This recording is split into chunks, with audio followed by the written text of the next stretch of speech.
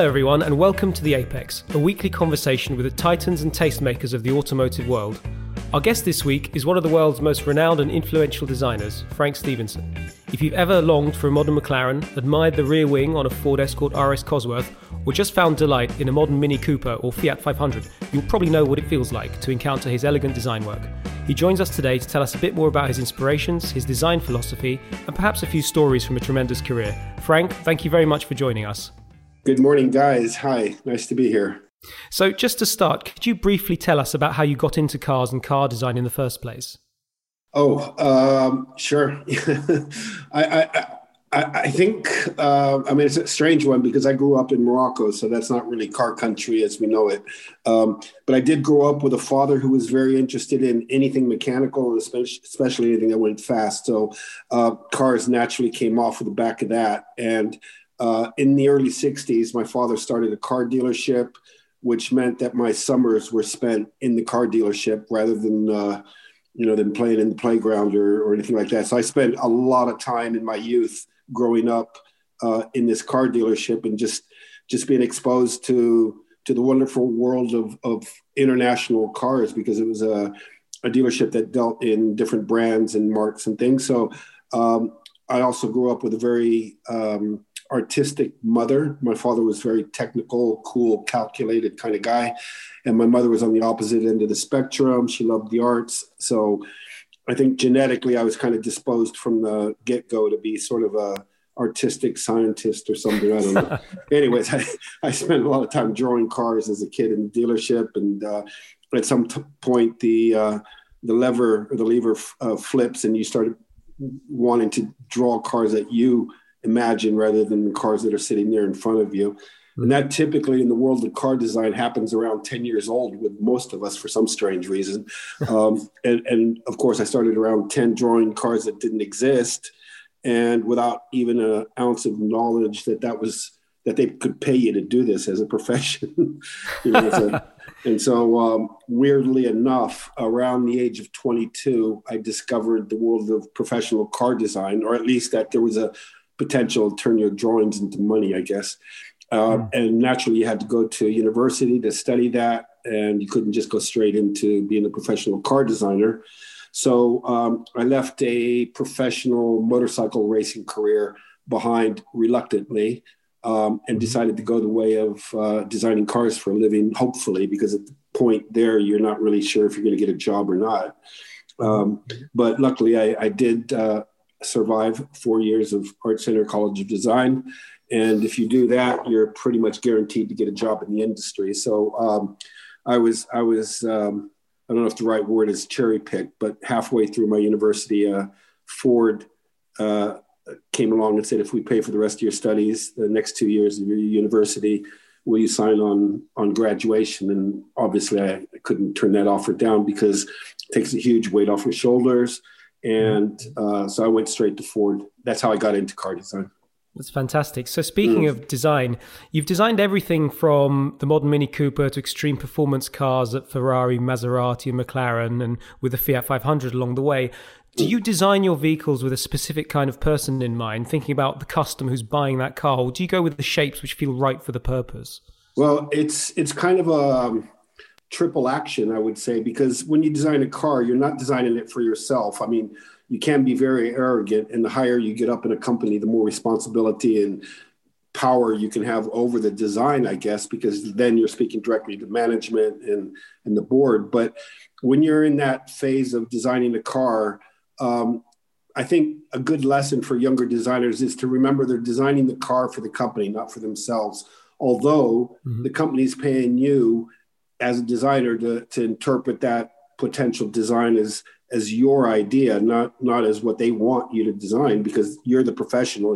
That's why they're paying you the big bucks, as they say. So you have to be as individual as possible when you're communicating the answer to the marketing request to build a certain car for a certain segment of the market. Now, the main thing there, I think, is if you're a smart designer, you won't start off like a bat out of hell designing the car. You'll do your research first of what the market in that segment is like, who the competition is, who does it best, in other words, and then that's your target. I think all designers want to do the next big thing, and you can't do that by just thinking like the status quo, like it's normally done. So the cars that have the most impact or the best impact are the ones that are probably pushing the limits in design and giving the engineers headaches right from the start. So yeah, you have to research the market, and you do have to do both. You do have to look at who is the kind of person in mind, as you said, and the car that feels right for you in that market. The making it right for the person means obeying almost the design values of the company you're working with. It's very arrogant if you throw away years of design history, design language of a great brand just to do something that looks completely different. And you need that logo on there to identify the design language. That's the worst thing. Typically, we always say that you should be able to identify the design of the car without any brand logos on the car. So it should reflect the design language, design history, but sort of in a updated, or not even updated, in an innovative way, because you're designing a car that's going to be out in 5 years. There's no way the public knows what they want in 5 years. We're not designing fashion or products or anything like that are in and out in 1 year. So you have to design sort of 5 years into the future, and you have to think even 3 years ahead of that. So it's about 8 years, because when that car comes out, you still want it to look fresh for another 3 years at least. And then there's the facelift. So you're kind of not designing it for a certain person, but for a certain point in the market that will suit the marketing's strategy of what that segment is like. So would you say that kind of dynamic was more difficult at a Ferrari than a Mini Cooper or a Fiat, or is it all kind of the same? I think it's kind of all the same. You know, people say, it must be much more exciting designing a supercar than it is to design an Econo box or a A to B car. It's definitely not any more fun or any less fun. The challenges are the same. If they ask you to write a short story or a novel, you're going to put the same kind of effort into both, because what you want at the end is customer, satisfaction and positive reception, and the customer is beside it. You want the reactions to fit. If it's a supercar, it's got to be instant desire, because nobody needs a supercar. It's like you don't need a supercar, but you have to. It's priced at a price point that makes people spend a lot of good money for something that is instantly desirable for them. Whereas on the other end of the market, the A to B cars, we can call them, or the bread and butter cars, those cars have to sell obviously on price. And so they're looking at the best value for a product like that, and obviously quality. But again, it's emotional purchasing that we're talking about. The customer has to feel like that car kind of represents his or her personality, and if you have a dry personality, you don't mind driving a dry looking car. But if you're a outgoing type of person, you're going to want an out looking kind of car. That's just the way people are. They dress the way they are, and their homes reflect that, and so do their purchasing.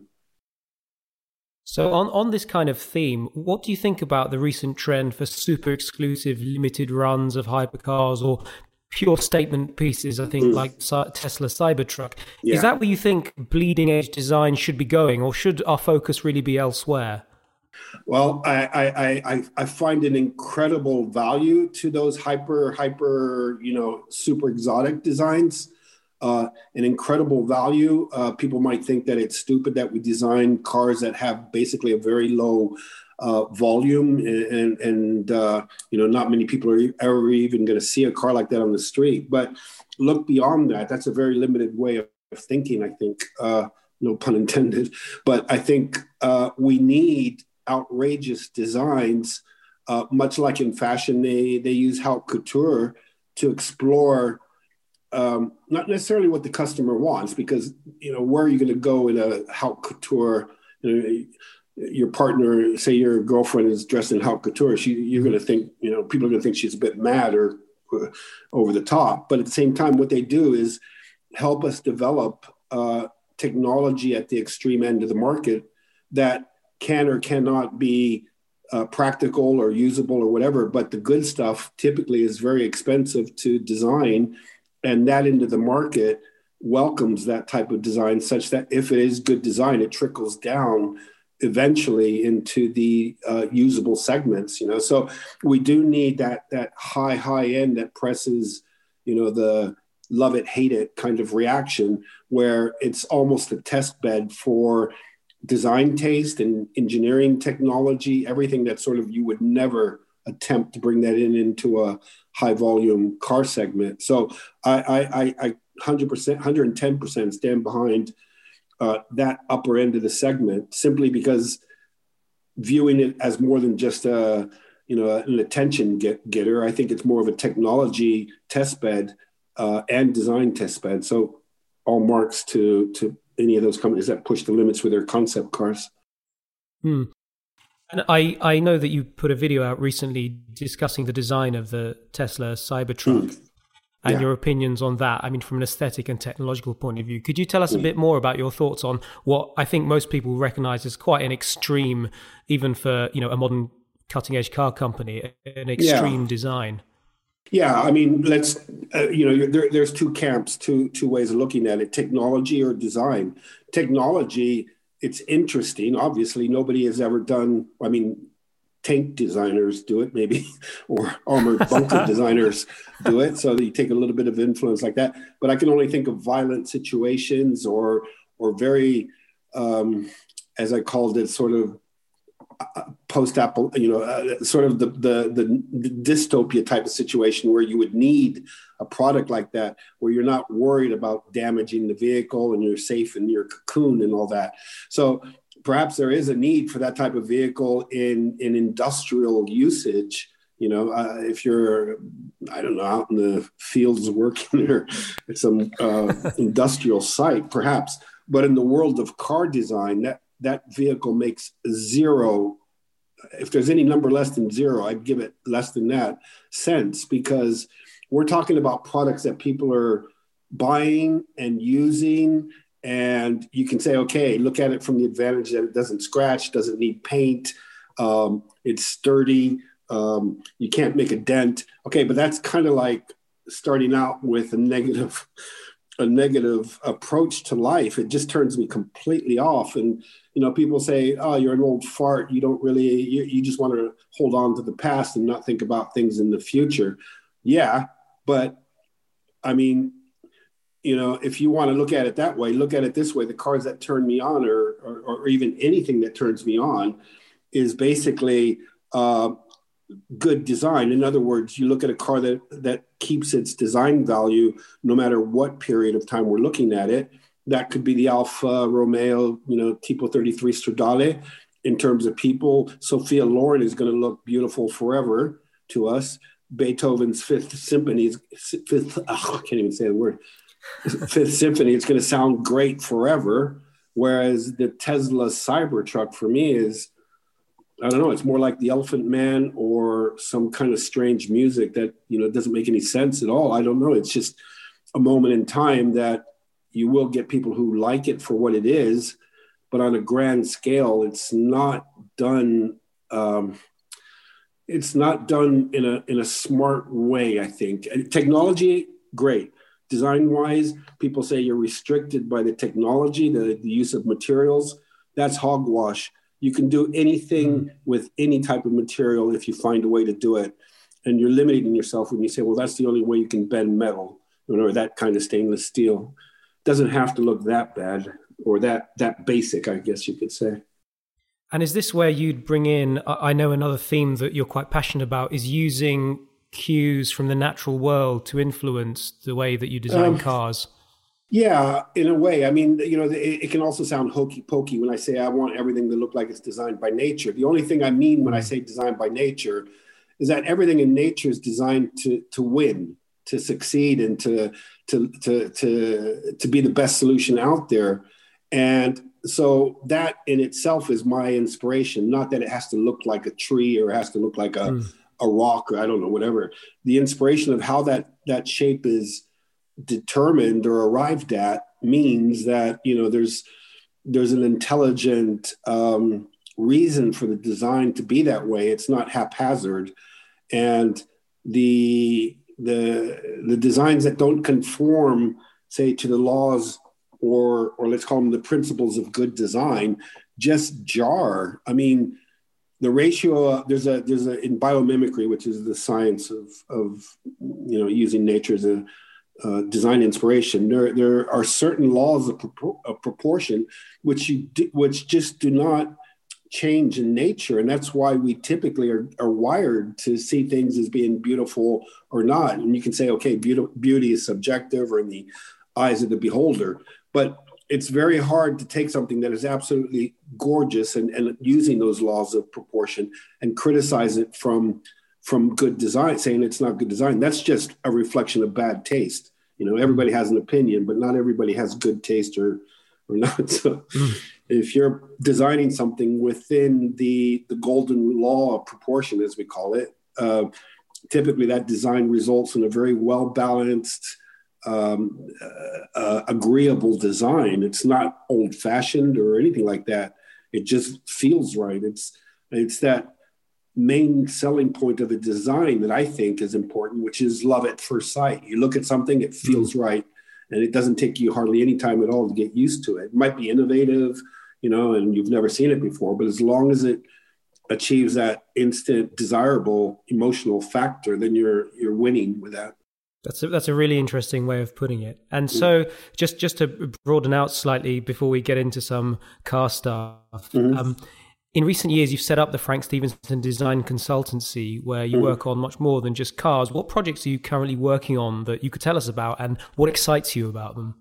Well, people probably wonder why you've got to admit, I would, if I was in the car design profession, that, head honcho at McLaren has to be pretty fun and a pretty satisfying position. Yet, once you've done it, over a period of a decade or so, and I came in at the very grassroots, I guess, of McLaren Automotive, where we had to establish a design language and we had to sort of achieve a level that was respected in the super and hypercar segments. And we did that with the sports car, the 570, the supercar and the hypercar. So as soon as I did that, I thought, well, now it's time to really, really think, am I happy? And I was happy, but the result of having done it after one decade meant that I was going to repeat another decade of renewing those cars.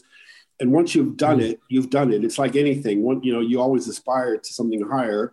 And once you've done it, it's kind of behind you. And you can either challenge yourself to take it to the next level, or you can veer off and do a rethink, which is what I did. And I thought, not a lot of people are going to see these McLarens or own these McLarens. And what I want to do is at that stage in my life, it just felt right. I'd been in there for just over 3 decades of car design. I thought, I've learned quite a bit and I haven't really put my foot wrong yet. So why don't I just get out and start doing stuff that can really make an impact on a more expansive, I guess, level, which is reaching out or doing design for a lot larger segment of people and just take on projects that can make a huge difference in society. Sounds kind of, that, I guess. But at the same time, you think about it, and if you're in that position, it does make a lot of sense to give back at that stage. So I wanted to get out, start my own design consultancy, and not have the marketing department tell me what to do, but rather be able to choose. So I set up the consultancy with 4 primary, I guess, or 4 filters, which was if the design project I was being asked to do, first of all, was innovative. In other words, it brought in new technology. That was one of the filters. The second was that it had to be the best in its segment, not necessarily expensive, but the best of the best in its segment, which means you're aiming high. The third was that it had to use sustainable materials, which is the big buzzword in today's design world, is sustainability. And the fourth was that it had to be allowed to use biomimicry or nature, I guess, as the design inspiration. As long as the project met those 4 filters or passed those 4 filters, then it was probably going to be a great project to work on. And so I kept that philosophy, and right away it started allowing me to just work on projects that were going to make a huge impact, I guess.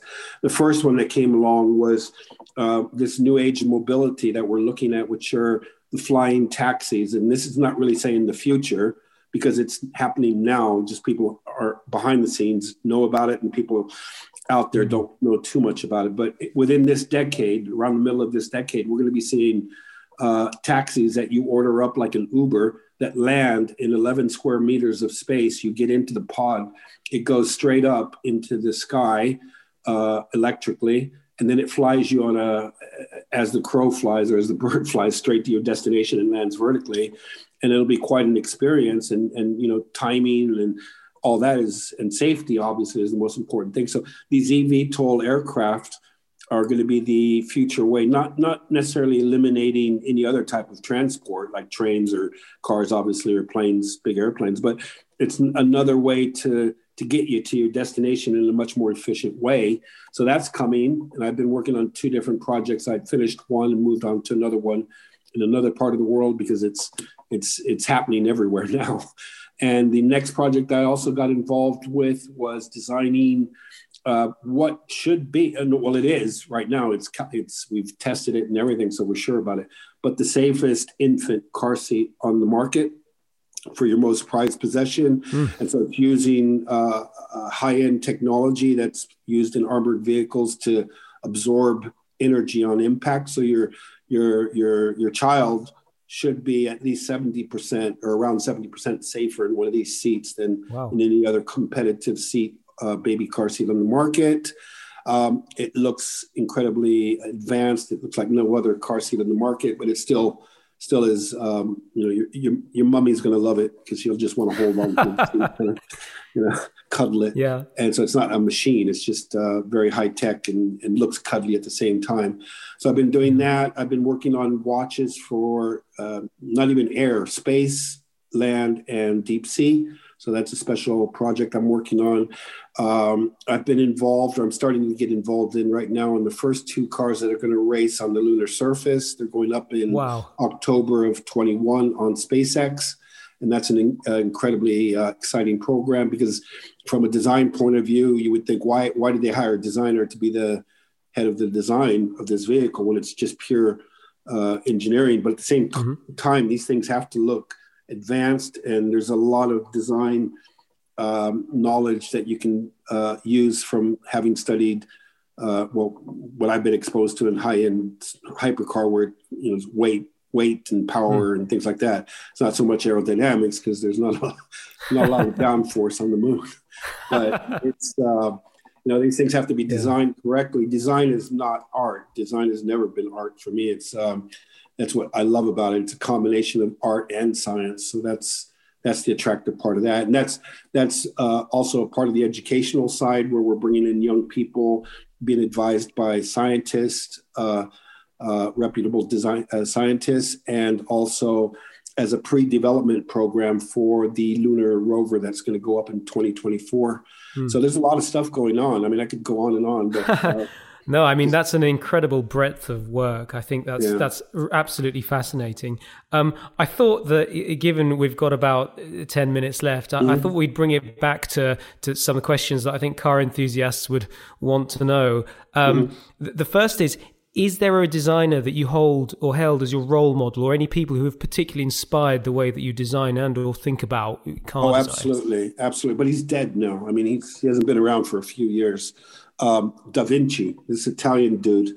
I just loved the way he was the old, I mean, you talk about the Renaissance man. He is the Renaissance man. Everything after that was kind of Renaissance, but I just liked the range of thought that he applied to every aspect of I mean, he was, I don't even think genius fits the description of this guy. He could do anything pretty much and be the ultimate in it. I mean, he was, a doctor almost, he did so much research into the human body and organisms and things, but he looked at it from a purely scientific way, but he had a touch for aesthetics that was unrivaled also. I mean, look at his paintings and the way he invented stuff that today makes sense. Back then it was probably looked at as a half nuts, half crazy guy, but good designers are half nuts anyways, or we have to be different at least to be able to think like that. But he was wired in a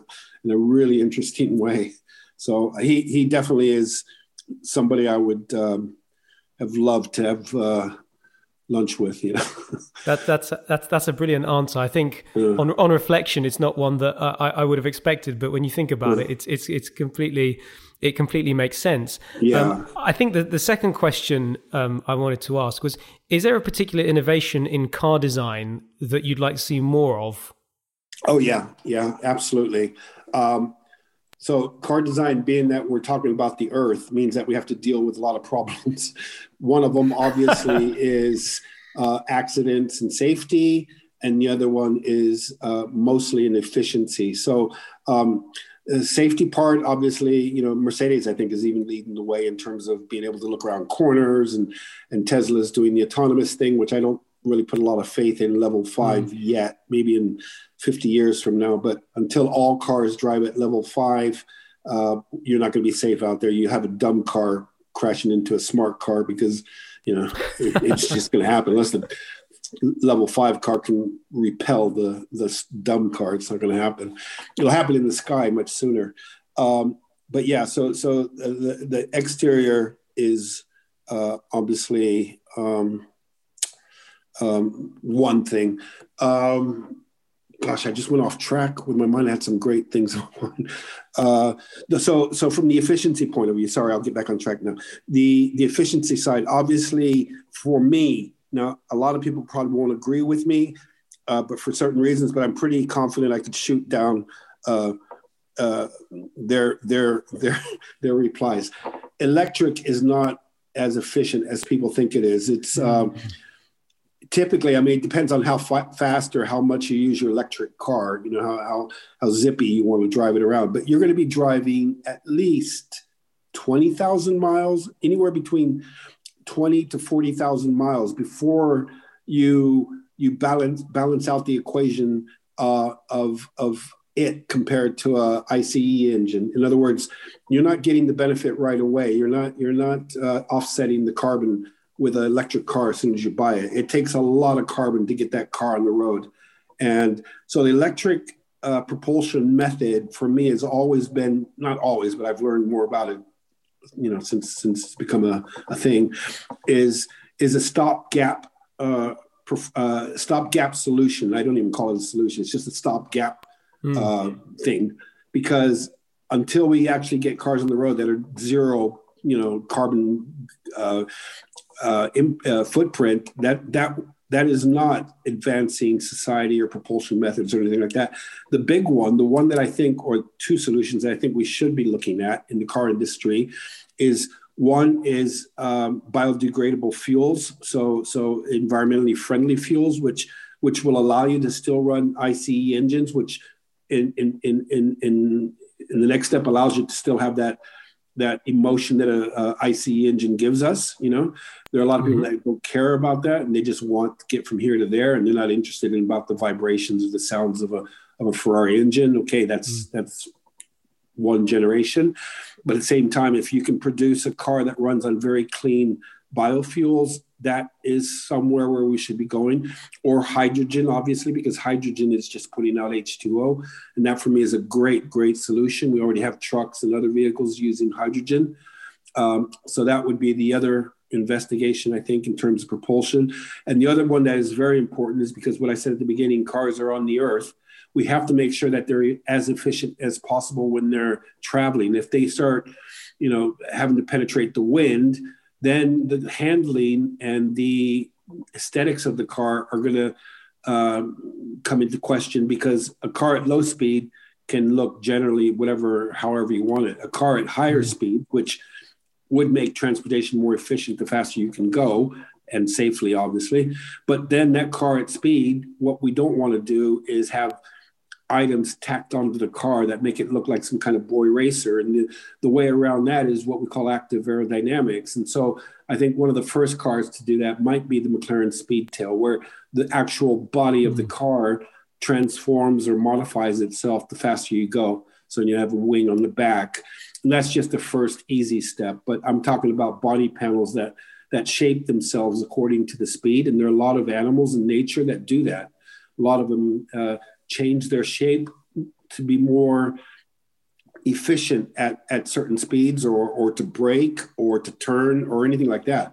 But these birds don't have spoilers tacked onto them or anything like that. It's body morphine, you know. So if we can get cars to become actively aerodynamic, responding to certain conditions in a corner or acceleration, downforce, whatever, I don't know, that would be a great step forward. So we'd be looking at cars that actually look like they're alive rather than static, you know, with help of crutches and things like that. Yeah.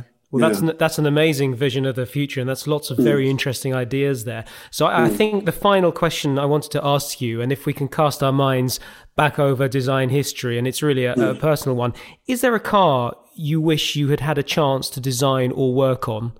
The Mini? No, not the Mini. I already did one. No, I don't want. Sorry about that. No.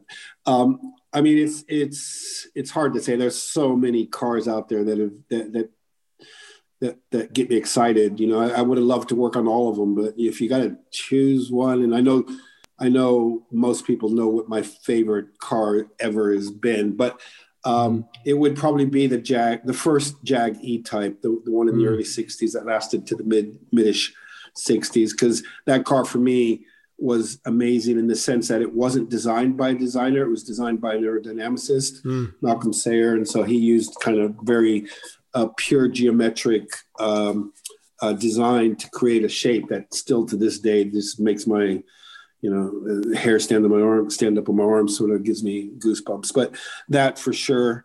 I did a redesign of it on one of my YouTube channels where I kind of put myself into that position in time and thought if I'd have done it, which is being very, very arrogant, but at the same time, if there had been a second proposal for that car, how would I have taken that same car and designed it thinking of the same design methods they had back then? It's very easy to make a car today that looks much more futuristic than the E-Type. But if you try to restrain yourself and think, okay, this is all they could have done back then in 60 or 61, this is pretty much what could have also happened. And so I did that, but it doesn't change it very much. It's just tuning it slightly and tweaking it here and there. The car is fabulous. So I would have loved to have been involved in that first E-Type project. Wow. Well, what a fantastic note to end on. Frank, I think that's all we've got time for today. So thank you for a fascinating interview and a real insight into your life and work. It's been great having you along. Thank you. Thank you very much, Hector. Thank you.